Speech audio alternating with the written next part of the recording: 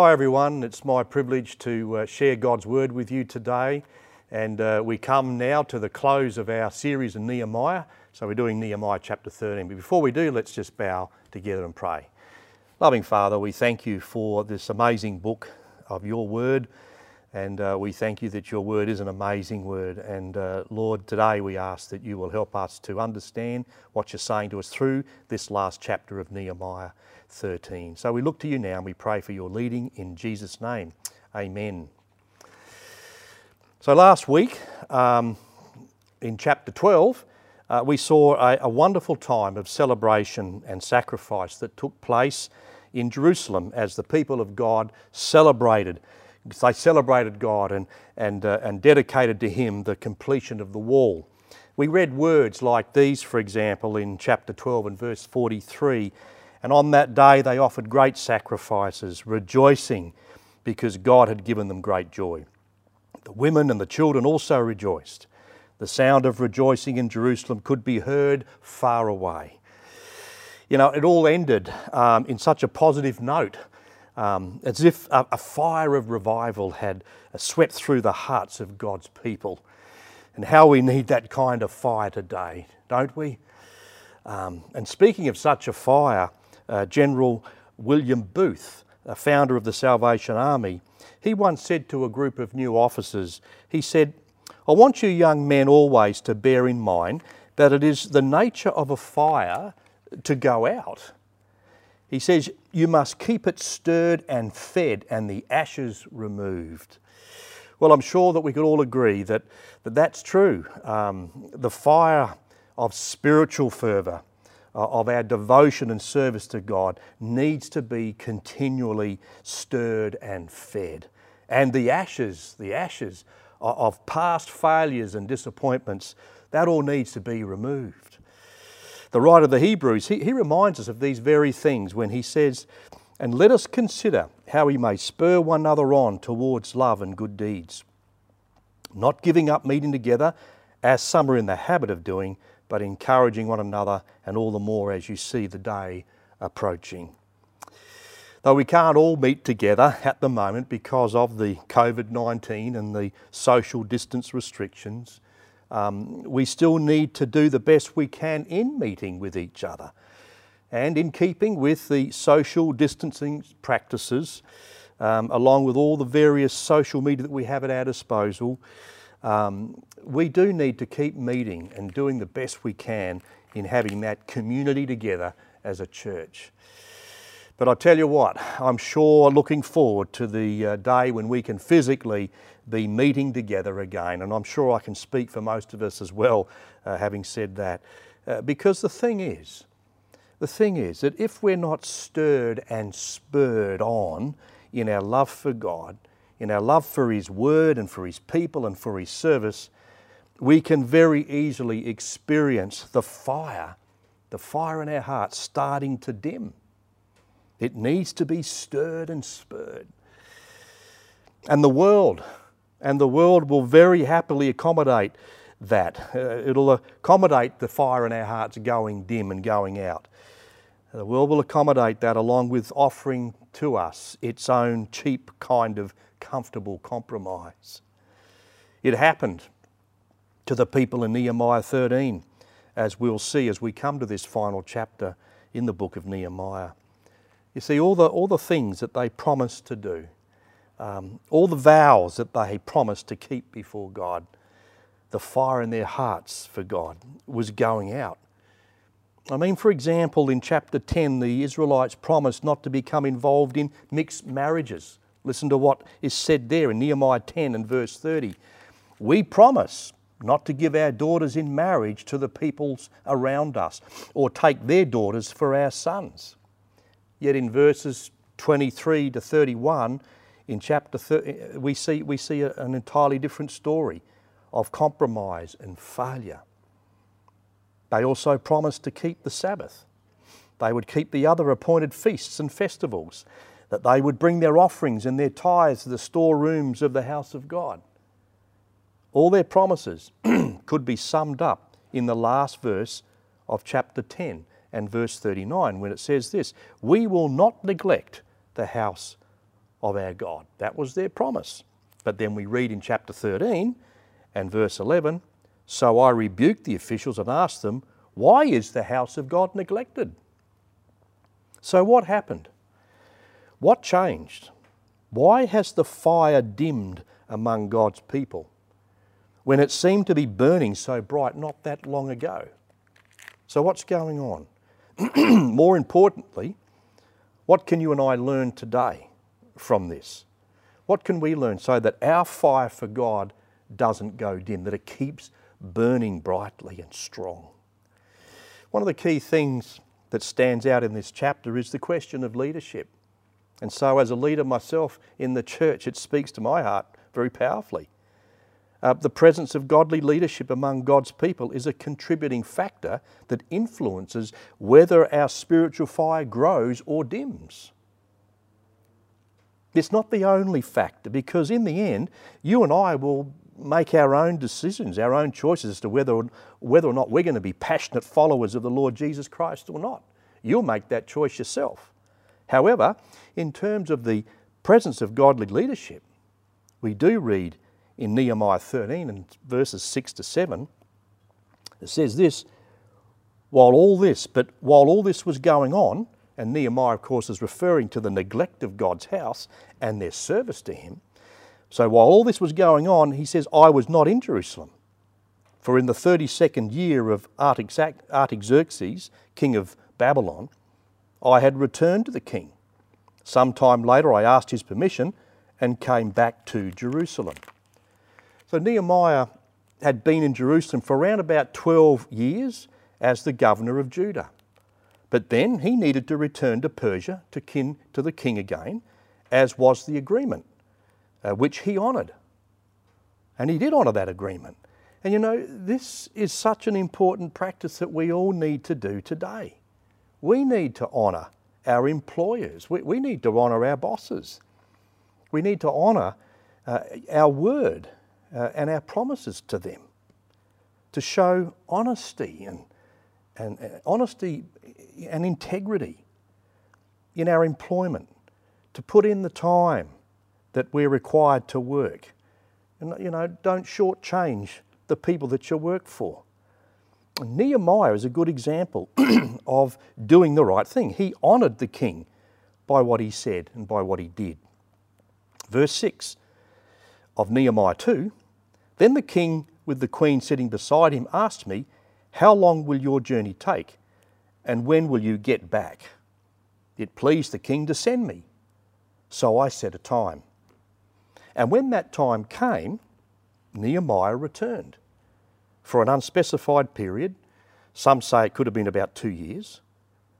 Then he came back to Jerusalem and he found the people in the state that we have here in chapter 13. He found the people in a very dishonouring and disappointing state. And again, it seems to me that one of the factors being the absence of godly leadership, strong leadership. Moses experienced the same thing, a similar thing, in Exodus chapter 32 when we read these words. When the people saw that Moses was so long in coming down from the mountain, they gathered around Aaron and said, come, let us make us gods who will go before us. As for this fellow Moses who brought us up out of Egypt, we don't even know what's happened to him. And when Nehemiah returned to Jerusalem, he sees this same kind of contributing factor of his absence, and he's greatly disturbed. Look, for example, in chapter 13, verses 4 and 5, we read this. Before this, Eliashib the priest had been put in charge of the storerooms of the house of our God. He was closely associated with Tobiah, and he had provided him with a large room formerly used to store the grain offerings, and incense and temple articles, and also the tithes of grain, new wine and oil prescribed for the Levites, singers and gatekeepers, as well as the contributions for the priests. And then in verse 7 and 9 we read, here I learned about the evil thing Eliashib had done in providing Tobiah a room in the courts of the house of God. I was greatly displeased, and I threw all Tobiah's household goods out of the room. I gave orders to purify the rooms, and then I put back into them the equipment of the house of God, with the grain offerings and the incense. Now Eliashib, as a leader with any godly leadership qualities, and even though he was the high priest in Judah, he was a desperately poor example. He treated with contempt the house of God. He compromised his leadership by having a close association with one of Israel's enemies, Tobiah. Now, Tobiah and Sanballat were friends. We also discover in verse 28, Sanballat's daughter was married to one of Eliashib's relatives. So what's all the significance of this? Well, let's be reminded who Sanballat and Tobiah were and what they did. Let's go back to Nehemiah 4 again and verses 7 and 8. And it says this, "But when Sanballat, Tobiah and the Arabs, the Ammonites and the men of Ashdod heard that the repairs to Jerusalem's walls had gone ahead and that the gaps were being closed, they were very angry. They all plotted together to come against and to fight against Jerusalem and to stir up trouble against it." So it was no wonder that Nehemiah was so angry and upset with Eliashib's poor and compromising leadership. So much damage was done. And for these kinds of reasons, how essential that when God's people are God's appointed leaders, and that means leadership in your own families, you know, in our schools, in our universities and workplaces, wherever God places, in our churches, of course, when God appoints us, that we lead the people in His ways, in His ways. Therefore, how important that we know what His ways are. And I'd like to share more on that later on. But listen to what the writer to the Hebrews says about godly leadership. In Hebrews 13, verses 7, it says this, "Remember your leaders who spoke the word of God to you. Consider the outcome of their way of life and imitate their faith." And verse 17 of Hebrews 13 says, "Obey your leaders and submit to their authority. They keep watch over you as those who must give an account. Obey them so that their work will be a joy, not a burden, for that would be of no advantage to you." And if you're in Christian leadership, you know that's true. You know that is so true. And this is true too in what Fred Smith says. In his book called Leading with Integrity, he says this about leadership in the church. He said, if we are to do God's work God's way, we must start with character. Christian leaders need to examine themselves so that with the Apostle Paul they can say, "Follow me as I follow Christ." Unfortunately, we're not as conscious of our character flaws as we are of our inadequacies in the areas of knowledge and experience. He goes on and says, "In my 60 years in business, nobody has said I have a flawed character. It's much easier to admit a lack of skill than to admit a character weakness. Yet from 75 to 80% of the failures I've seen, it has been character failures." He goes on, he says, "The church must be involved in character building, helping men and women to grow into the maturity of Christ. Leaders are responsible for modelling and encouraging character and integrity." So, again, how critical it is for us in the church to have godly and God-appointed leaders in all areas of service and who exhibit and desire to see forged in others these Christ-like qualities of leadership. And I wonder if you're willing for God to put His hand on you for leadership, if you're not already in that role. Be it here at SDBC or in any other part of God's kingdom's work. Can I also ask you these questions? I want you to reflect on these following questions as well, just to have a think about this prayerfully. What mission field are you already in? Do you see your place of residence, your place of work, school, uni, TAFE, college? Do you see these places as your mission field? Because I believe it is. Are you willing for God to continue to build and forge your character, even though it be painful at times? And it is. And what might God have for you in the future as you faithfully serve Him now with what you've been assigned to? Whatever it might be. You might think it's menial. It's not to God. If God's put you there, it's for a purpose. What might He have for you in the future? You know, and I ask these things because in the parable of the talents, remember what the master said to his faithful servants? Matthew 25:21, it says this, his master replied, "Well done, good and faithful servant. You've been faithful with a few things. I'll put you in charge of many things. Come and share your master's happiness." You might think that you're only doing a few things at the moment. Well, that may be exactly what God wants you to do. He wants you to be faithful in what He's called you to do in your leadership role. And then who knows, in due course He may put you in charge of many things, but He wants you to be faithful with what He's given you to do. And you know, it's not even a matter of feeling that you're ready and you're willing and you're able for leadership role. I don't believe that many true leaders ever feel ready and able, but more inadequate and reluctant. You know, because there is a cost. There's a cost to leadership, particularly Christian leadership. You ask the Christian leaders, there's a cost. But God is looking for faithful and trustworthy servants. Might you be one of them? Listening to this, watching this right now. Nehemiah 13 is a good example of what can happen to a body of God's people who are not being led by trustworthy and faithful leadership. The other thing that I just want to touch on briefly regarding leadership, and character building comes into this as well, is that if we don't get things right in terms of our own relationship with the Lord, in terms of our own walk with Him, our own relationship with Him, in our relationship with His Word and in our lives, then I do believe that worldly compromises can very easily creep in to your life and into the church. This also applies to our family life as well. We need to be right with God. We need to be going on with God, loving Him, spending time in His Word, listening to Him, walking with Him every day.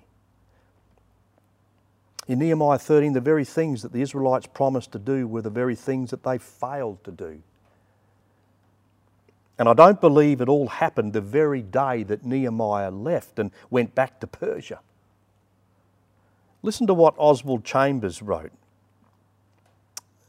He says, "Today the world has taken so many things out of the church, and the church has taken so many things out of the world, that it's difficult to know where you are. Today, the world has so infiltrated the church," says Vance Havner, "that we are more beset by traitors within than by foes without." And he says this, Satan is not fighting churches, he's joining them. He's joining them. I mean, wow, what a sobering thought that is. And you know, the thing is this, it all happens gradually. In the most part, it's not clearly, blatantly obvious, but it happens subtly. This might seem like a little bit of a weird illustration, but it's a bit like a person being overcome by carbon monoxide poisoning. It creeps into your body silently, gradually, and unnoticeably. And often people are unaware, but slowly they're being poisoned and are suffocating. Not only were we taught and trained about this in the QAS, but sadly we saw it happen firsthand a number of times. Some were deliberate acts of self-harm, others were not. But in nearly all the cases, the person affected by carbon monoxide poisoning looked quite deceptively pink and healthy on the outside, and well oxygenated. But the reality is that on the inside, they were sick and dying. And sadly, some had died. Spiritually, this illustrates how compromising your walk with the Lord for the ways of the world can cause your fire in the Lord to grow dim or just go out. It can cause you to start feeling sick, and in fact, the world will poison you on the inside as well, just like carbon monoxide does. But certainly makes your fire start to glow dim, or it just goes out. I believe the Apostle Paul was fully aware of this danger and for believers, and therefore he wrote to the Roman believers saying things like this. Listen to these words, therefore I urge you. And it is urgent. We need to get this. He says, therefore I urge you, brothers and sisters, in view of God's mercy, to offer your bodies as a living sacrifice, holy and pleasing to God. This is your true and proper worship. Do not conform to the pattern of this world, but be transformed by the renewing of your mind. Then you will be able to test and approve what God's will is, His good, pleasing, and perfect will. Nehemiah is a true inspiration of what godly leadership really looks like, and one who kept the fire burning for God in his own life. And in summary, let me just share these 4 things. In summary, Nehemiah was a man who was earnest in prayer. He was passionate in his personal faith in God. He was dependent on God's grace alone, and he was conscious of his accountability to God. In all that he endured and achieved, never did the flame dim in his life. And may you and I seek to be imitators of a lifestyle like his. And the final thing I'd like to share with you is what Warren Wiersbe says. And he has this little illustration. He says, during the French Revolution, a man was seen running down the street after a mob, moving quickly into danger. Stop, stop, somebody cried out. Don't follow that mob. As the man continued to run, he called back, I have to follow them. I'm their leader. Nehemiah, this is Warren Wiersbe goes on, he says, Nehemiah was certainly not that kind of leader. He wasn't afraid of danger, but he was wise in his plans and careful in his decisions. The church today could use leaders like Nehemiah. We have a lot of rubbish to remove and ash and rebuilding to accomplish before the world will believe that our God is real and our message is worth believing. It's been great to go through this book and trust that God has spoken to your heart over the weeks that we've been travelling this road in Nehemiah together. Let's just pray together as we close the service. Father, thank you for your word to us today. Thank you for Nehemiah. Thank you for his leadership style, the way he models godliness to us. And we pray that you will help us as your people to, Lord, be open to you, to be led by you, to continue to grow in the grace and knowledge of our Lord and Saviour Jesus Christ, as the Apostle Peter calls us to do.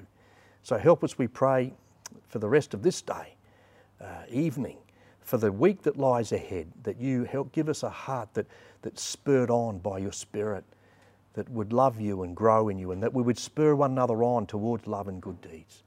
So go with us, Lord, we pray.